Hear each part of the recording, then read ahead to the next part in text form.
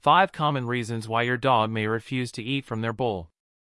1. Your dog may not be hungry. If your dog is not hungry, there's no need to force them to eat from their bowl. Just wait until they're ready to eat and try again later. 2. There may be something wrong with the food itself. If you think there's something wrong with the food, smell it yourself first to make sure it's fresh and appetizing. 3. Your dog may not like the bowl you're using. Try using a different type of bowl, such as a ceramic one instead of plastic, or vice versa. You might also want to try a different size or shape of bowl. 4. There may be something wrong with the environment around the bowl. If you think the environment around the bowl is the problem, try feeding your dog in a different location, such as outside instead of inside.